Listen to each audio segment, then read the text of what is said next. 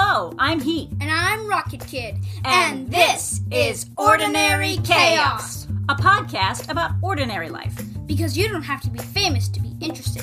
What's normal for me might be unusual for me.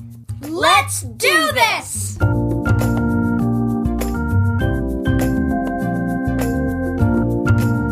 Hello, Heat here today with the person next door, Laura Mappin. Laura is a person I met online, which still feels funny to me to meet people online because when I was coming of age, that was dangerous, right? And kind of shady. And it's been a long time since that's been true, but still, I still have that little bit of weird feeling about saying, oh, I met this person online. Anyway, Laura loves pie. Or at least she loves some very specific pie that was recently bestowed upon her. Tell me about that, Laura. Oh, pie. I don't think I'm a pie, but this particular piece of pie, it was 102 degrees last night. And a neighbor, actually at about 10 o'clock at night, walked down the street and delivered a half of a very light, cold strawberry cream pie. I'm not even sure what to call it. She's a great cook and she makes all sorts of unusual desserts and all sorts of unusual foods. And she just showed up at 10 o'clock in the heat and gave us these pieces of pie. And it was lovely. It was so timely and so tasty. It was really, really nice. That's fantastic. Not only great pie, but a great neighbor. Yes. Yeah. I've never lived anywhere where I would have been comfortable. In fact, our door was even open when she showed up. I've never lived anywhere that comfortable to have a neighbor come over and be also bringing pie. And then I was like, oh, who is that? Instead of like, oh, who is that? Yes. It's lovely. Excellent. I'm going to come live in your neighborhood. Please do.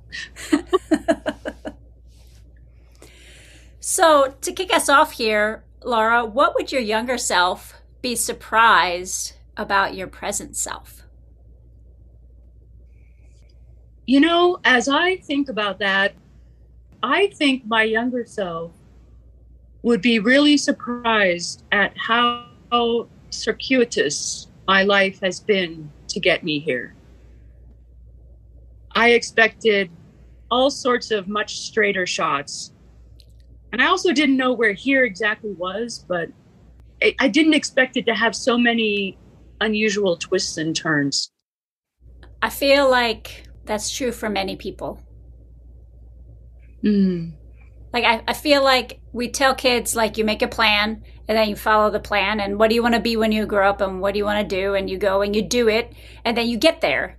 And I don't know anybody who's actually done that. Yeah. Yeah, you get there, but it doesn't feel like there. And you keep looking and you keep making choices. And then some things happen that you never foresaw. And then you're over there and you have to make a choice about something you never thought about. And it's moving, working, relationships. It's all over the map. And I don't know, maybe it wasn't quite like this so much, 50 years ago. That's possible, I guess. I don't know. I think there's some truth to it, but I think maybe the things that people would have talked about, if they had talked about the details, it might not have registered for me, given what I ended up having to work through. It might have been too specific and I might not have been able to relate to it. I don't know. I don't know either. It's kind of fun to think about sometimes. It's kind of exhausting to think about sometimes. I also noticed I keep getting to the age where I used to think people at that age had all their ducks in a row. And I don't even have all my ducks, much less have them in a row. Oh, was I supposed to have ducks? Oh. Exactly. Oh, yeah. I really thought the world was pretty different. And I don't think I was so prepared to even see how the world was. So as I was living through various different things, various jobs and seeing how the companies worked and what the forces were that I was playing in, I think there was so much going on around me that I didn't understand at all. And then at some point, I get hit over the head by something. It's like, oh, that's how it works. Okay.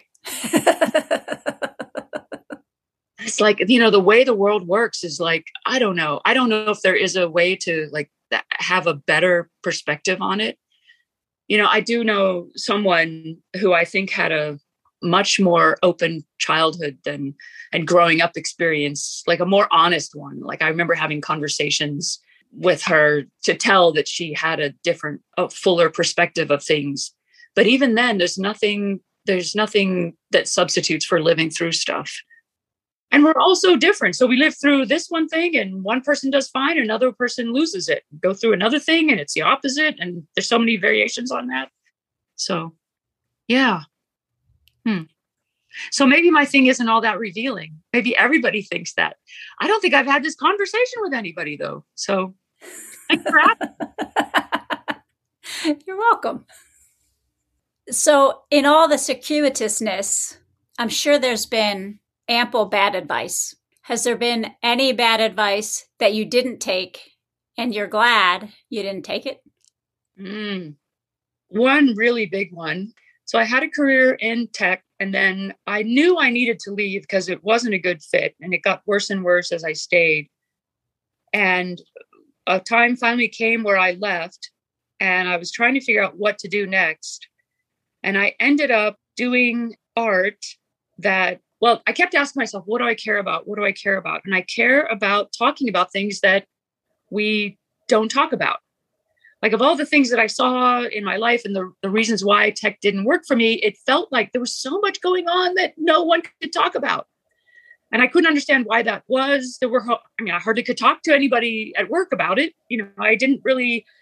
I worked so much that I didn't really have friends to talk about it. And when I left the career, that's all I could think about was like all those things that we weren't talking about. And so I started doing art about all those things. And I would pick one that was moving me at the moment. I would do some art about that, like body image or sex or mental health. And I would just keep doing one after the other. And I was in the Bay Area where everyone's an entrepreneur. And one of the major pieces of advice that everyone gives everyone, no matter what you say, is that you focus on one idea, focus on one product, focus on one thing, one type of customer, and don't spread yourself too thin. That's a big danger thing. And everyone's telling me that. And I'm going like, it's not working. It's not working. I don't feel driven to do 100 pieces about body image or mental health, but I'm driven to do this next thing that we can't talk about. And finally, after 5 years, even though I heard this advice so many times, I was like, no, stop. I couldn't ignore people very well. I always had to have some answer to them, like, stop talking to me, which doesn't make help me, hear me. Can you reflect back to me what you're seeing besides seeing me do something wrong that I'm telling you doesn't fit? I discovered after about 5 years, when I had all this art across all these different topics, that my one thing that I was focusing on was taboo subjects. That was the one thing. And as I started pursuing that with the 1 or 2 or 3 topics, I couldn't see it, what it was. And people were giving me that advice. And if I had taken it, I would have stopped right then and there. And I would have totally stopped because I didn't want to keep doing that sort of art. I wanted to do other sort of art because I wanted to bring attention to all these other pieces, all these other topics. So that was a big piece of advice that people just like to give out of hand without really talking to me. And if I had done that, I would not have built the online museum that I've built. I wouldn't have the perspective that I have. Like right now, I'm connecting with other people and organizations that are doing something similar, like the Sick Festival in Britain. I'm not sure I totally have the whole thing, but I haven't been there yet because I just discovered it a little bit before COVID. But I think it's kind of like they set up something that looks like a farmer's market with all these different booths that have to do with, like, one has to do with suicide. Another one has to do with sex. Another one has to do with body image. Another one has to do with trying to decide if you have kids or not, and all the different issues about the pressures to have kids or to pressures to not have kids, or all those sorts of forces. So to make it in the playful or comfortable format of a farmer's market, that was a lot in line of what I was trying to do, was make it inviting to talk about all these different subjects. Only for those who are interested. I'm not trying to twist anybody's arm, but so many of us, I think, for me, for sure, and I have met quite a few people who are relieved to find someone who can talk about some topic.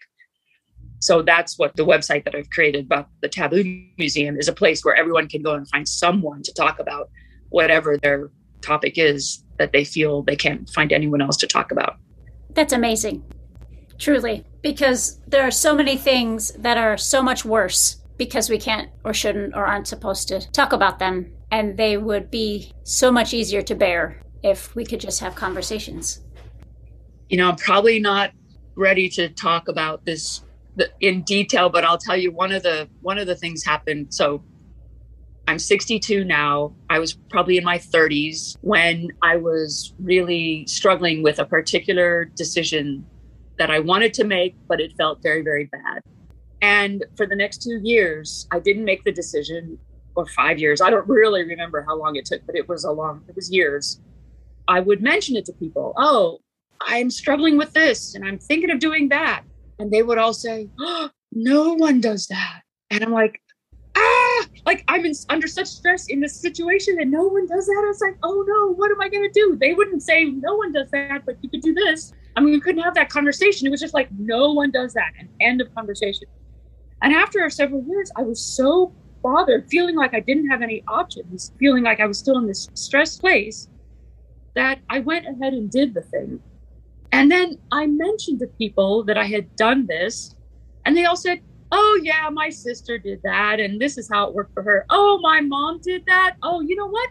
I have a friend who just did that, and it's like this. And I learned like about 10 different scenarios. I couldn't have that information before I chose, but once I chose, everyone could tell me their story. I was like, are you kidding? Really?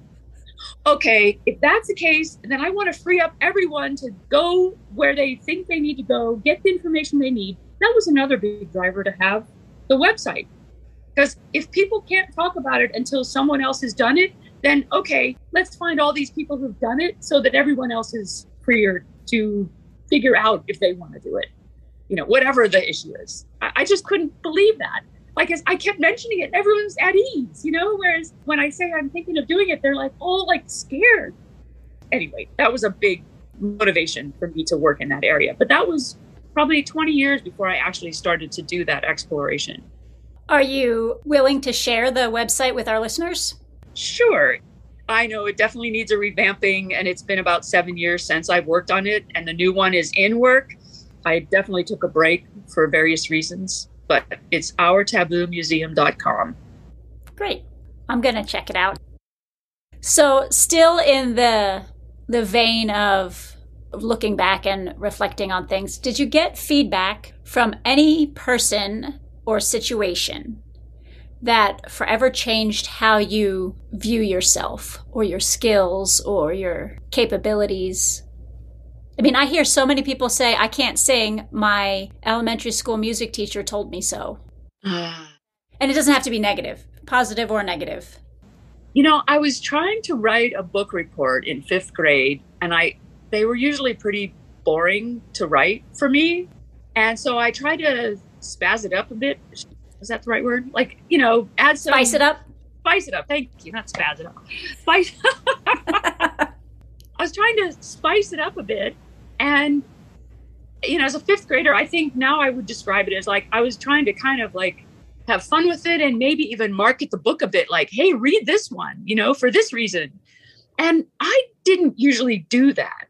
I was pretty like, good girl, follow the rules and everything. And like, I kind of want to try this. And I got a D-. And I can still remember the teacher. And I can remember when I got the paper. And I can remember sitting down at my desk and I probably cried. And I was like, oh my. And I just totally shut down in a lot of different ways. And it was in my 30s and 40s, I think, that I started doing art and coming out. So that doesn't affect me so much anymore. It's like, that's just such crap for whatever reason. Lots of people are learning about their creativity, and some of them haven't learned about it and are still teachers. And some of them are great. I've had some great teachers. So every person in any group is in their own level of figuring themselves out. And you can get all sorts of good and bad and otherwise, and supportive and unsupportive everywhere. And we all just kind of have to work our way through what we get. And the sooner we can get help to be more creative and get more support to be more creative, that I think that will serve us all, which isn't directly what the Taboo Museum is about, but it's a lot of it to kind of free us up to be more ourselves. But there was another thing that I got that was in a different vein that comes up with your question is about 20 years ago, I was interviewing for my next job. And at that point, I knew a number of people in my field, and a number of them had said, hey, come and interview at our company. So I went to this one company, and I went to another company, and I interviewed about the same time within a couple of days of each other. And then I got the feedback from the people I knew there, like how the interview went. And one of them, so it's very much like the same days almost, right? And the feedback was kind of interesting because it was so close. The interviews are so close. One person said to me, well, we think you might be, I don't know, maybe a little too aggressive for this job, a little on the too assertive for what we're looking for. And then the other one was, you seem like you might be too meek for this job. Really, like, you know what? So much of what people think of me has so much to do with who they are, and not really so much about who I am. And it makes it a little hard to figure out, like, am I being the person I want to be? But after a while, you just, you get enough feedback from people you trust. You look at yourself well enough, and that's the best you can do. And just don't rely on any feedback quite too much. What else can I do with that? I don't know. That was crazy. That is crazy and hilarious. Yeah. Maddening. And helpful. I mean, if it hadn't happened like that, if I had received either one, I probably would have taken it in more and gone, yes. I should be more assertive, or I should taper off a bit. And how do we ever know, really? I don't know. I think it was a good lesson. It is. Thank you for sharing it. So through all this, what superpower have you developed? You probably heard that thing of, your biggest strength is probably your biggest weakness. So there's always different sides to this. And anything that I think of, I always see the other side to it. And I'll just throw it out there because I don't really know how else to answer your question. Because there isn't anything that is just a solid superpower with no downside. And I can tell you the downsides of this, but it's probably what I would call a superpower too. I would say I tend to persevere a long time before giving up on something. And as I say that, there are a couple things I persevered that now I would say is too long, and I wouldn't want to do that again. And then the next time I'm in a situation, where I might be persevering, I go, oh, is it that situation or is it the other one that was good? I don't know. So I don't give up easily. That could be somebody's superpower. They give up easily and that gets them on to the next thing. I'm over in that other camp. It isn't even clear if I'm playing it as a superpower, it's going to be a superpower to me or a downside. But I have a lot of whatever it takes, desire, motivation, or I don't know, to stay for the long haul, whether it's career or a product or a relationship or, some sort of puzzle that really means a lot to me. I'll bulldog it for a long time. Well, there's something to be said for that in our greater culture of instant gratification. Unless someone is bulldogging like a video game or an online social media platform, I will get 1,000 likes. I will get it. That could be good too. It's all depends on what you want, where you want to go, what your why is. Yeah. As you're moving through the world in our instant gratification society, bulldogging your way through it, what's one thing that you wish that people knew about you? And it could be people who, like, you run into at the grocery store and don't know, or people who you do know, but there's still a thing about you that you wish that they knew.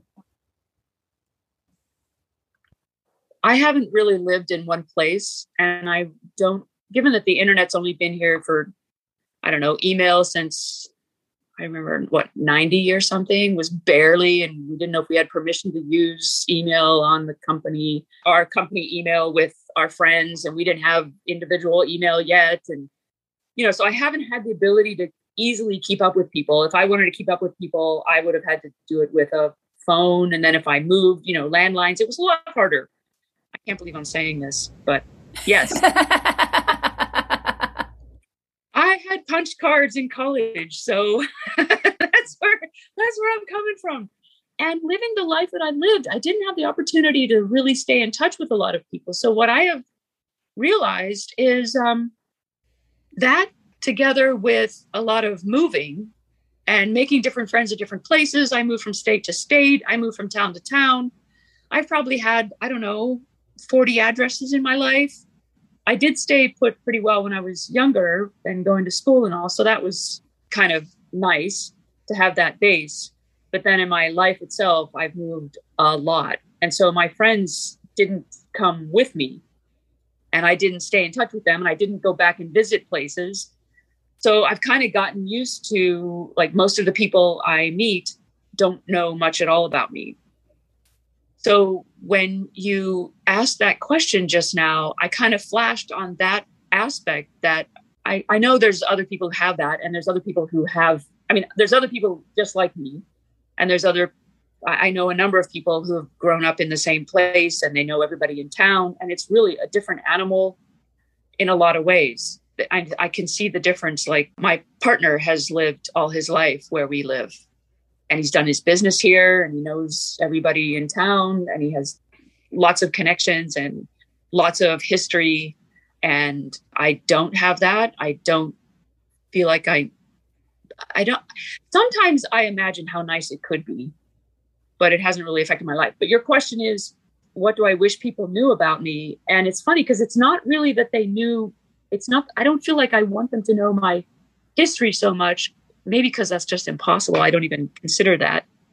What I would love for them to know, and there's no way for them to know, is that I'd really rather talk about the more real, important stuff with each other than what I'm going to call chit chat, but I don't mean it in a derogatory way, because chit chat is good when you only have 20 seconds. It's good to, like, grease the wheel, the social interaction and all that. It's fine. But what I've noticed having the Taboo Museum is that when people connect with me there, it's like, oh, you can talk about my pet taboo like that. Oh, now I can talk to you about this thing. And that's where I love to go. And so I can go there with strangers through the Taboo Museum. And a lot of my friends don't even know I do the museum. And it doesn't work like that. So that's making me think, wow. It is the world we live in. Like, a lot of people can't talk about this stuff. And there's good reason, because they've been around people who can't talk about it. So how do we grow our comfort with that? I grow it by finding strangers who want to, and we do it. And then maybe little by little, we have these slightly more deeper conversations with our neighbor or our brother or sister or whatever. And it can grow that way rather than me trying to have it with people who don't want to have it. That makes sense. And even if you hadn't brought up the Taboo Museum, like, as soon as you started to say that, I was like, oh, this is so consistent with what you've talked about so far today. Yeah. And I'm more and more seeing why I enjoy talking to you so much. Well, and in a lot of your writings, you hit these sorts of things, and I go,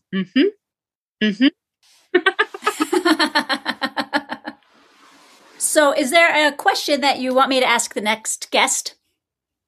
And then I'm going to ask you what the last guest asked me to ask the next guest. Oh, wow. Oh, that's clever. Wow. I'm having one more thought that I want to add to our last thing. Yes, please. As I've been reading the stuff I read and all the podcasts and all the neuroscience that's coming out, because I love just hearing what they're learning about the human brain and all, they're talking about how we co-regulate each other. And as they talk on more and more, it's like they're coming up with studies that can really back up all the stuff that a lot of people who do serious introspection and meditation and all know, that we are connected. We are all one, if you will. I don't know what phrases to use exactly, but we don't exist by ourselves. We don't exist on our own. So you talk about these subjects at a slightly deeper level and some much deeper. And I want to talk about everything we can't talk about. And so as we all do that, we all help each other build ourselves, know ourselves, go deeper. We can't do it alone. And when we're clamoring for that conversation about this thing and no one will talk about it, we're kind of stuck. And it isn't solo activity. It's stuff we do have to do together. And I think we as a collective, we as a culture, as humans alive today, are trying to find our way in finding others that we can share that framework with. I'm really appreciating that aspect of what's going on. It's good stuff. It is. Yeah. At least 2 of us think so. No, I've heard a few more people talk, so I know there's at least 5 of us. Set a goal to get it up to half a dozen. Okay. So your question, oh boy, I don't know. It kind of seems like a mean question, but I don't mean it as a mean one. I'm really curious. What's the quickest way to know what somebody's about? To get to know someone, what's the quickest way to figure out if someone is someone you want to, someone you could really relate to or really relate to deeply? How do you tell what someone's makeup is? That's a slightly different question. Something like that. I'm trying to get at what is the quickest way to really find out what somebody's makeup is? Cool. I've got it. Next person on the list gets that one. The last person was Shauna. We heard her episode in July. And her question for you, though she didn't know it was you, was about forks in the road of life. Talking about how there were that there's forks every day, in a sense, but that there are some in her life major decision-making points that completely altered everything that came after. So is there one or more than one that you would want to share?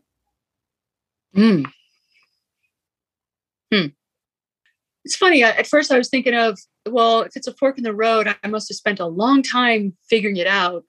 But there was a particular decision that I made pretty easily earlier in my life.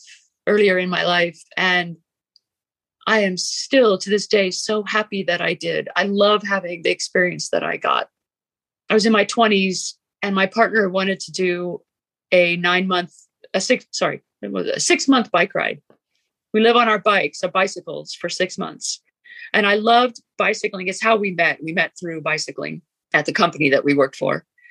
And he wanted to go. And I had no clue what that would be like, but he had already biked across the country. I was like, yes.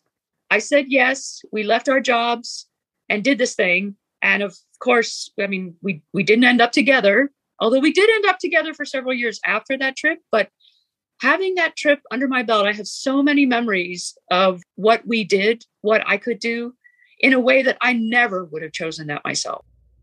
And it turns out he was an excellent, excellent bike mechanic.